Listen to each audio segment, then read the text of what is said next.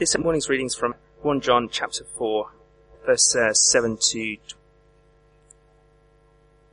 Dear friends, let us love one another, for love comes from God. Everyone who loves has been born of God and knows God. Whoever does not love does not know God, because God is love. This is how God showed his love among us. He sent his one and only Son into the world, that we might live through him. This is love, not that we loved God, but that he loved us and sent his Son as an atoning sacrifice for our sins. Dear friends, since God so loved us, we also ought to love one another. No one has ever seen God, but if we love one another, God lives in us, and his love is made complete in us. We know that we live in him and he in us, because he has given us of his Spirit, and we have seen and testified that the Father has sent his Son to the Saviour of the world. If anyone acknowledges that Jesus is the Son of God, God lives in him and he in God. And so we know and rely on the love God has for us. God is love. Whoever lives in love lives in God and God in him. In this way, love is made complete among us so that we will have confidence on the day of judgment. Because in this world we are like him. There is no fear in love, but perfect love drives out fear, because fear has to do with punishment. The one who fears is not made perfect in love. We love because he first loved us. If anyone says, I love God, yet hates his brother, he is a liar. For anyone who does not love his brother, whom he has seen, cannot love God, whom he has not seen. And he has given us this command: whoever loves God must also love his brother. This is God's word. Well, good morning. Let me add my welcome. My name's Matt Full. It's lovely to see you. And those are very beautiful words, are they? Let me lead us in a prayer that we'd understand them rightly.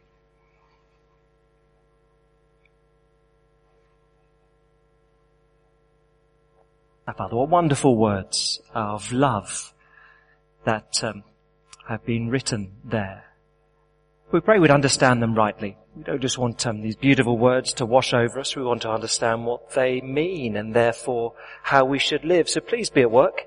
Be at work here this morning amongst us, giving us understanding, giving us hearts that love to respond to you because you first loved us. We ask it in Jesus' name.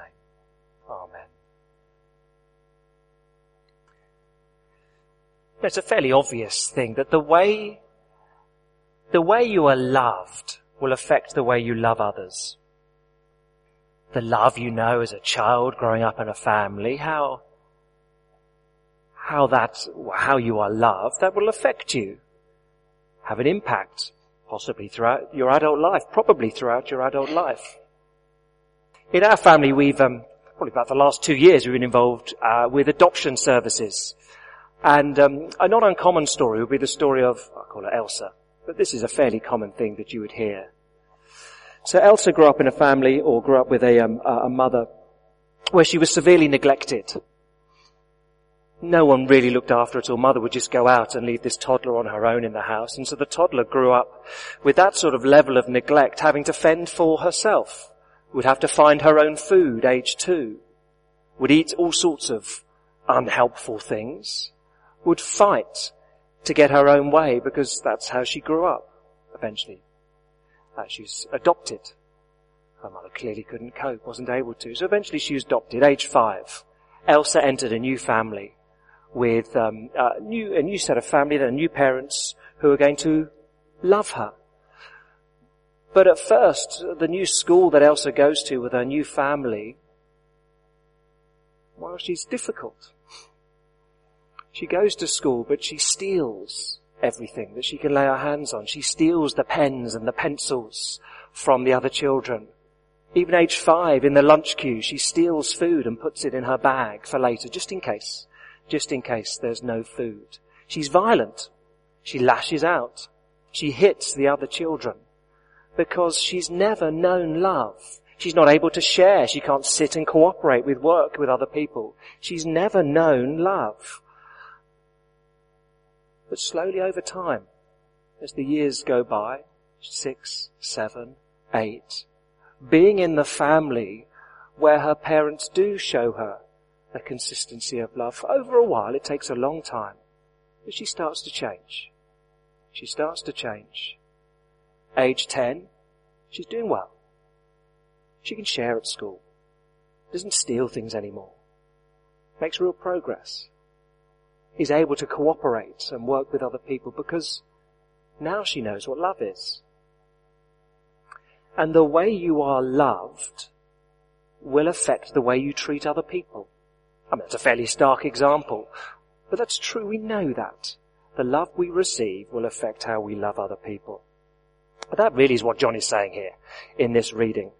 There's a lot going on. It's a fairly dense little passage, really. But the verse that we had read at the children's time, there's the simple summary. I mean, I could say that and sit down, really. But chapter 4 and verse 19, really here is the point of what we're looking at this morning. We love because God first loved us. That's John's point. Christians will love one another because they know the love of their Father. If you're joining us, we've been looking at this letter of 1 John since September, pretty much. And it's a letter that John has written to a church that's unsettled. Some members of the church had left and set up their own new church, which they thought was better. We could call it NASCOM, the New and Superior Church of the Messiah. That's what they decided to call their new church. So that sums it up, NASCOM. Because they thought, well, we're better. We have a better sort of God than you. And John is writing to his church and saying, it's okay. Don't be unsettled by NASCOM. They may say they're new and they're superior. People always do. You're fine. You're genuine believers. Don't be unsettled by them. You can know for certain that you're the real deal. You're not missing out. And repeatedly he said that there are 3 marks that'll show that you're genuinely believers. 1, you'll obey what God commands.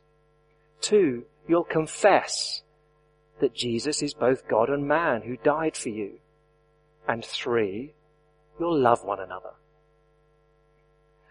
And John repeatedly says the same points. If you've been here all term, you may be thinking, I can't have got that by now, because he does a little bit go round in circles. The letter is perhaps better to call it, it's a bit like a circular walk. 3 times John goes round the same subject matter of those 3 marks of genuine believers.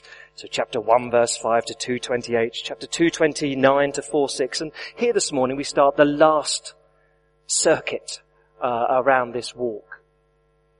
But each time it gets a little bit deeper, I think. The language he uses is a little bit stronger or more emotive. There's a little bit more bite to it. So the letter is perhaps a little bit like going for a walk in the Lake District. You're walking around a small lake. The first time you do it, it's raining. And it looks pretty, but you can't quite tell. The second time you go around, it's dry. Nice. Much nicer. The third time you walk round, beautiful sunshine. Is there a more beautiful place on earth, you tell yourself? And that's a little bit like this letter. As we start the 3rd cycle, the language John uses gets a little bit stronger or deeper. So the point really this morning, we love because he loved us. Let me break it down this way. The first few verses 7 to 11, really emphasizing the simple point, God loved us. We spend most of our time looking at that, and then briefly there are 3 little things that flow out of that. But the main idea then really, verses 7 to 11, God loved us by sending his Son to atone for us. Let me read it again. Verse 7 starts off with a little command. Verse 7, dear friends, let us love one another, because love comes from God. Very simple. Everyone who loves has been born of God and knows God. Whoever does not love does not know God, because God is love. Now, this is often chosen as a wedding sermon. I don't know if you noticed that, or felt familiar as it was read, if you've been around in church. I think possibly the most popular thing I've spoken on at weddings, in my absolutely unacademic poll of such things. But it's very popular, and you can see why. You should love one another, God loves you.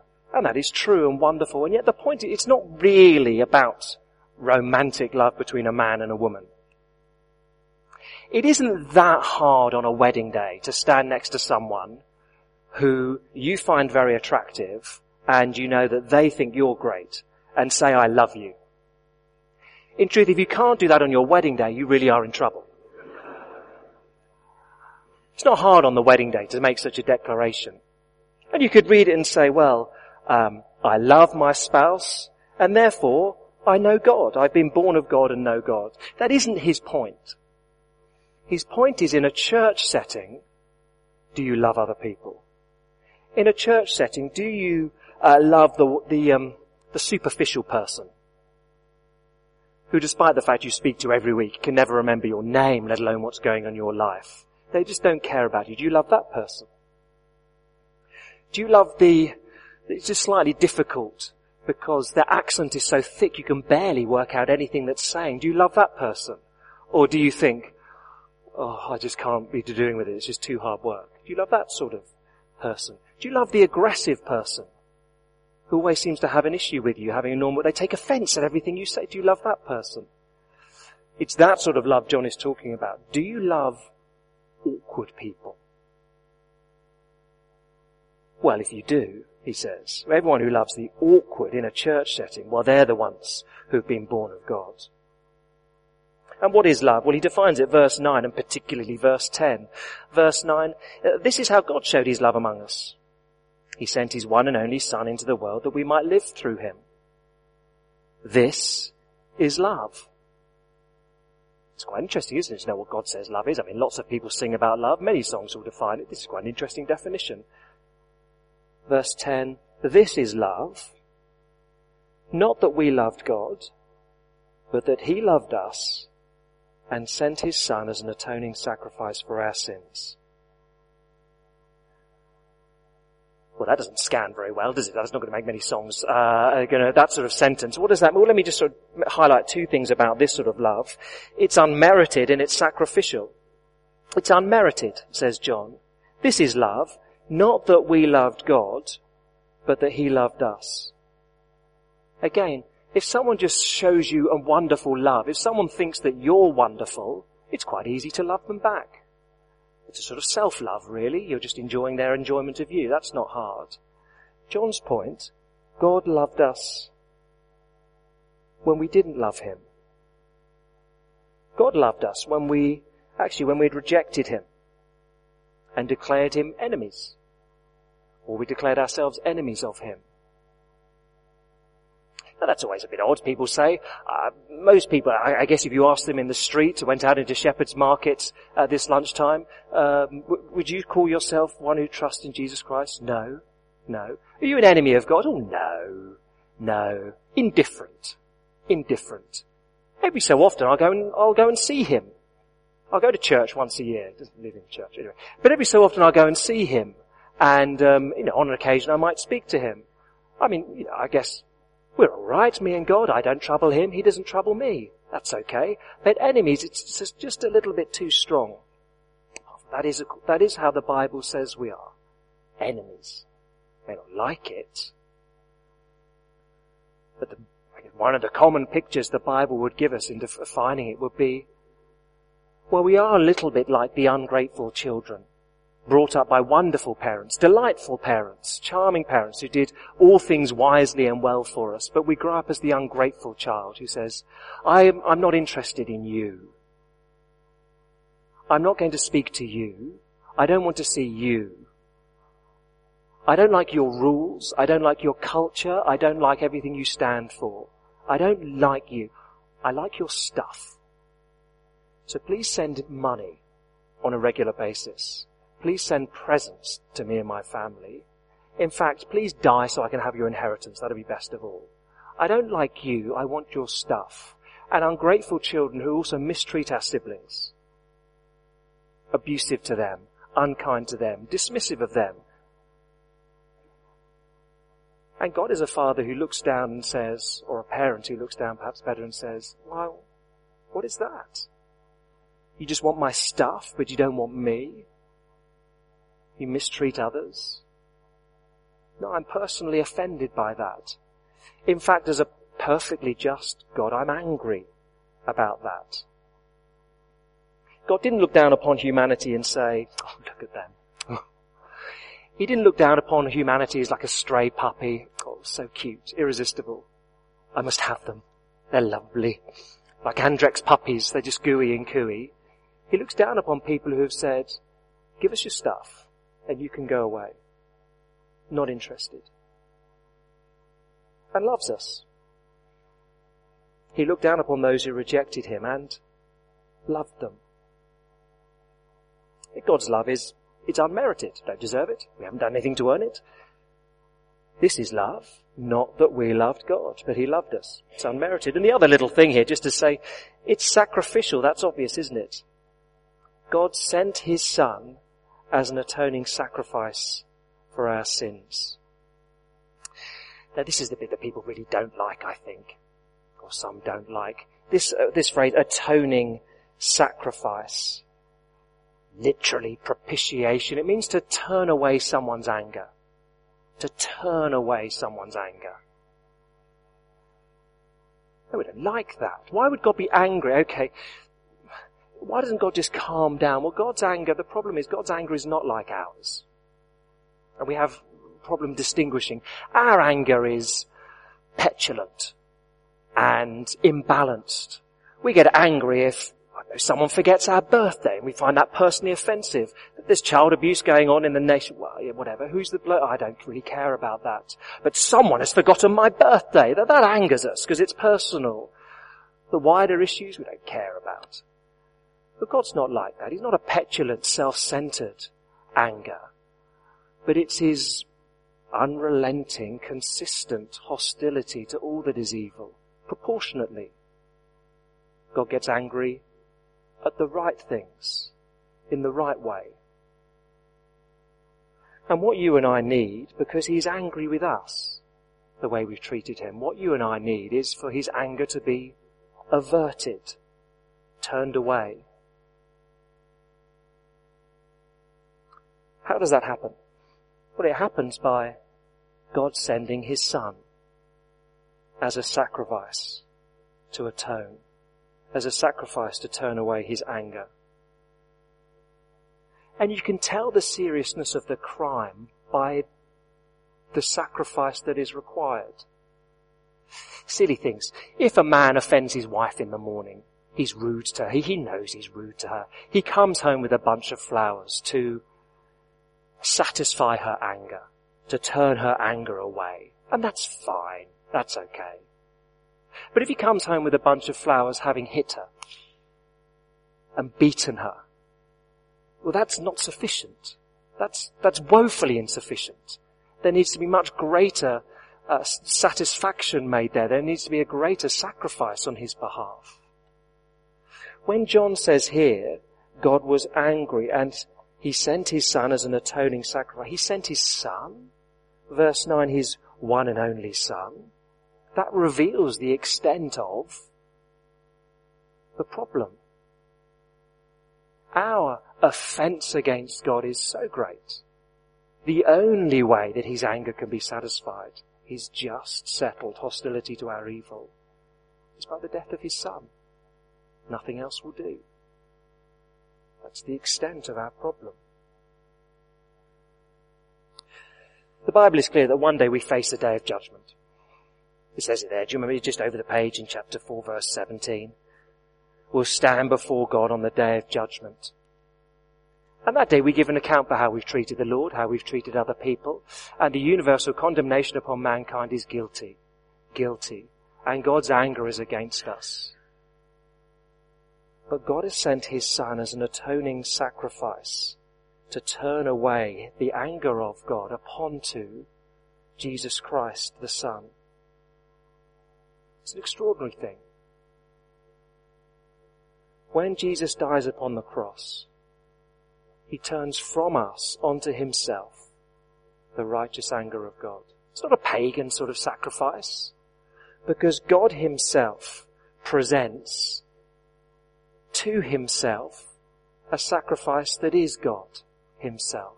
It's complicated, I know, but in one sense it's very, very simple. God dies for us. God dies for us in the man Jesus Christ.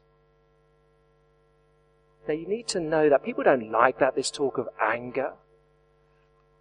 But you need to know that to understand love. That's why John has put it here. It's not random that he's talking about these things in a passage upon love.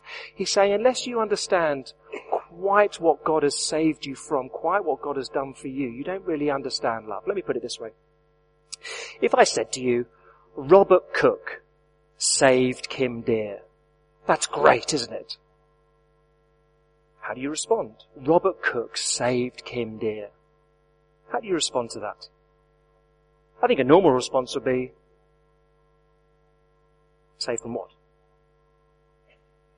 Saved her £10 on her shopping by giving her a voucher? Well, that's nice. Saved her from embarrassment when she turned up in fancy dress and it wasn't a fancy dress party? That's kind, that's useful. He saved her, good for him. What about if he saved her from dying by dying in her place? Well, that's a bit more significant. It generates a little bit more of a response. Do you remember the story? It's a true story. About 2 years ago, I think now, Robert Cook was a parachuting instructor in the States. And he had half a dozen people in the plane one day going up, and they were going to do a parachute jump. They took off from St. Louis, Missouri, and the pilot, unfortunately on takeoff, hit a pole, electric pole, which caught in the one of the engines. And as the plane took off, the engine caught fire. It didn't get very far, and it started to plummet rapidly. They hadn't got high enough for parachutes to be of any use. It just wouldn't have opened in time to make any difference. And so Robert Cook realized what was going to happen. The plane was going to crash. So he grabbed the woman nearest to him, this woman Kim Deer, held her and said, I'm going to strap you to me. This plane is about to crash. When we hit the ground, make sure you're on my back. I'll take the brunt of the fall. You should be all right. That's precisely what he did. Took the harness from a tandem jump, strapped her to him, and just before the plane hit the ground, he jumped out. He took the fall and died in doing so. Kim got up, Kim Deer, and walked away. Scratches. Robert Cook saved Kim Deer. Now when she tells that story to her family, what do they think of this man, Robert Cook? This man saved me. Did he? That's nice, dear. What did he save you from? Oh, from death. Oh. And what did it cost him? His life. Oh. Oh, that's love, isn't it? You see, you need to know what you're saved from in order to understand how big the love is. John is saying here, okay, we need to love one another because God has loved you. How has he loved you? He's loved you by saving you from an eternity facing God's anger, to have an eternity enjoying God's presence. And he's done so by coming down in the man Jesus Christ and dying in your place, by taking that for you. That's love, he says. You need to understand that is love. Jesus' death, it doesn't just save us to have a more significant life now. It doesn't save us so that we can have a slightly better quality of knowing God now. Oh, those things are true. But the death of Jesus Christ saved us from an eternity facing God's anger. That's why it matters. And it cost an enormous amount for him to do that. And that's love, says John. Verse 10. This is love. Not that we loved God, but that he loved us and sent his Son as an atoning sacrifice for our sins. So what, John?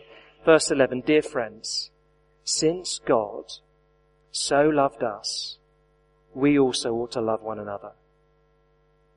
Show that sort of love, he says. Show a love to others in church. It's unmerited. They don't deserve it, but love them.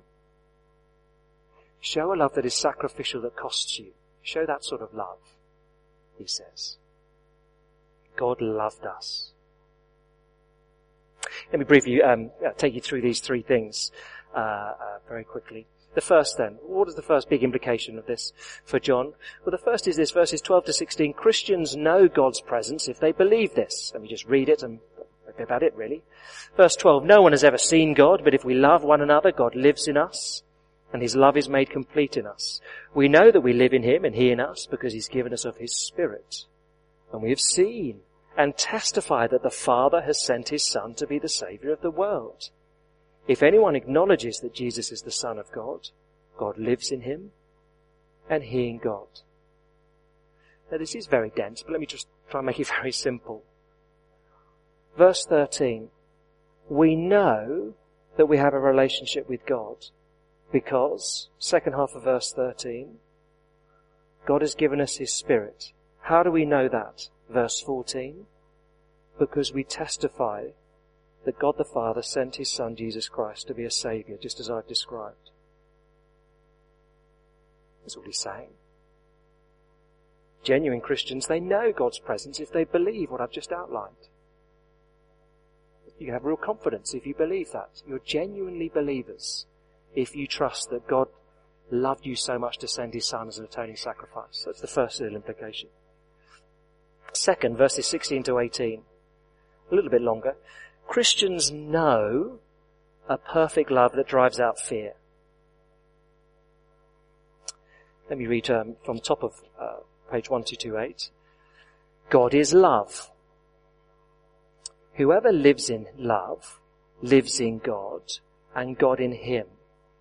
In this way, love is made complete among us, so that we'll have confidence on the day of judgment, because in this world we're like him. Now again, it's a fairly dense little section. But to simplify, John wants every believer to have confidence when they die, so to have confidence throughout their lives, that when they stand before God on Judgment Day, they have nothing to fear. In fact, they can look forward with confidence. The phone went this morning in our house at 9 o'clock, which was a phone call to say that my wife's grandmother has contracted pneumonia. She's in her mid-90s, but she's contracted pneumonia, and they offered her treatment, and her response as a Christian believer was, no. I'm in my mid-90s. I'm ready to go. I'm ready to see the Lord. I've nothing to fear. I'll go and see him. I'll go today if that's helpful to you. She's very kind. And she probably will. She'll go today or tomorrow. Nothing to fear, just with confidence. How do you have that according to John? How do you have that sort of confidence? Well, let's work back from verse 17. We'll have confidence on the day of judgment. How? Verse 17, just working backwards. If love is made complete among us. Okay. How is love made complete among us? Verse 16. If we know that God is love and we live a life of love. That's what he's saying. If you know that God has loved you, if you live a life loving others, then love is made complete and you have real confidence when you stand, that you can stand rightly before the Lord. Very interesting for John. Love is only complete when you know it and you show it. You only understand love if you've received it and you demonstrate it to other people. That is complete love. Now, it's fairly dense, but let me try and put it this way. Let's go back to Elsa, the girl who was neglected as a child but then adopted age 5. So age 5, Elsa has her first parents' evening coming up. And so she says to her new adopted parents, or they're having a conversation over the breakfast table, and they say, oh, it's parents' evening tomorrow night, Elsa. How are you feeling about that? I'm dreading it. Oh, why? Well, my behaviour at school is bad, I know that. And the teachers don't like me. They hate me, I know that. And so when you go on parents' evening and hear that I've been bad and the teachers don't like me, you'll probably reject me. You'll probably send me back to the home. And I don't want that to happen, so I'm dreading it. How sad. How sad. Fear. That's just fear. Roll it forward. 1 year, 2, 3 years later. 3 years later. Oh, Elsa, it's parents' evening at the end of the week. How do you feel about that? Oh, I'm really looking forward to it. Oh, why? Well, because I'm very proud of the work I've done this term, and you can see I'm excited that you'll see some of the things that I've made that are stuck on the walls and written in my book. And I think Miss will say that I've really made progress and I'm working well with other people. Great. Confidence. But what has happened? Well, again, in that 3-year period, she has known the love of her parents, which has changed her. So she's able to love other people. Confidence. But there's the two things there. She knows the love of her parents. She knows now that whatever the teacher says, they're not going to send her back. She's theirs. She belongs to them. She's part of the family. Confidence in their love and showing love. The two things. She knows love. She's displaying it. And that, says John, that gives you confidence. Or he puts it the other way round in verse 18. There is no fear in love, but perfect love drives out fear, because fear has to do with punishment. The one who fears is not made perfect in love. Don't be thrown by the word perfect. It doesn't mean flawless. It just means active, in action, working its way out. John says if you live in God, if you live in God, that is, you know his love, you trust his death for you in Jesus Christ, it'll change you. So, how do you have confidence before the Lord? That when you stand before him, he'll say, welcome. It's great to see you. How do you have confidence? There's two things. One, you know that Jesus Christ has died to take away God's anger against you. He loves you. You know that. And two, you can see that that love has transformed how you relate to other people. Must have number one before number two. But those are the two things he's saying here. Christians know a perfect love that drives out fear. And so in his final comment, verses 19 to 21, here's the point. It's very simple, really. Christians love because he loved us. We love because he first loved us. If anyone says, I love God, yet hates his brother, he's a liar. For anyone who does not love his brother whom he's seen cannot love God whom he's not seen. And he's given us this command, whoever loves God must also love his brother. Very blunt. John is saying, NASCOM down the road, the new and superior Church of the Messiah, they claim that they love God. They claim they have these wonderful experiences of God. They don't love other Christians. It's piffle. It's nonsense. Load of old rubbish. You can easily tell if someone loves God and has known the love of God in how they treat other people. Very simple test, he says. Don't be shocked by that. But you will love. It's inevitable, he says. You will love if you know the love of God and you've been transformed by him. I don't know if you saw last month, Eric Lomax died. Eric Lomax was, he's famous because he's written the account of his life, The Railway Man, being turned into a film next year, Colin Firth and others playing the role. The Railway Man, Eric Lomax, he worked in the Second World War. He was captured by the Japanese and held as a prisoner of war, worked on the Death Railway, the Thailand to Burma Railway, bridge on the River Kwai, that railway, for 3.5 years until the end of the war. Eric Lomax was tortured for information repeatedly during those 3.5 years. He was waterboarded on numerous occasions, beaten endlessly, numerous bones broken. Eventually, when the prisoners were released, the doctor said there was not a single part of his body from his neck down to his ankles that wasn't bruised or evidence of a broken bone. Imprisoned in solitary confinement on numerous occasions, 3.5 years in that prison camp. And, of course, eventually released after the war and went about his life. And superficially all was well. He seemed to recover, but he was an angry man. And on frequent occasions, he'd have these vivid nightmares where he'd see the man who tortured him and interrogated him, Takashi Nagase, who'd been the prison guard. And he saw this man, Mr. Nagase, in his dreams, would wake up every night, bitter, angry.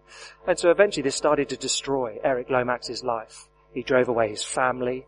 None of them would speak to him, and he wouldn't speak to any of them. He was a lonely, bitter man. One day he was on a train journey, and met a woman, Patty, who listened to him and loved him and put up with his violent mood swings, put up with his anger, his violent throwing things around, put up with these things, listened to him, encouraged him to go and receive treatments medically, counselling. And over a period of years, under her love, it changed him. In 1993, he managed to meet Mr. Nagase. They'd had an exchange of letters. They met on the Kwai Bridge over the river. Extraordinary meeting. When Nagase, when they met, he could just cry. He just cried and cried and cried and said repeatedly, I'm sorry, I'm sorry, I am sorry. But all Eric Lomax said was, well, Mr. Nagasi, we both survived. Let's move on. Sort of a man of his time somewhat in his emotional expression. But he forgave him. And they became good friends and had an exchange of letters up until Eric's death last month. A man who had been treated appallingly and was angry and bitter about it, but in his words was utterly transformed by the love of Patty, who became his wife. Now John would say, how much more the love of God, who despite your hostility to him, your enmity with him, your abuse of him, loved you and sent his one and only Son to die to save you from his righteous anger in eternity. If you know that love, says John, it transforms you. It changes you like nothing else will. And you'll love one another because he loved you. Let's pray together.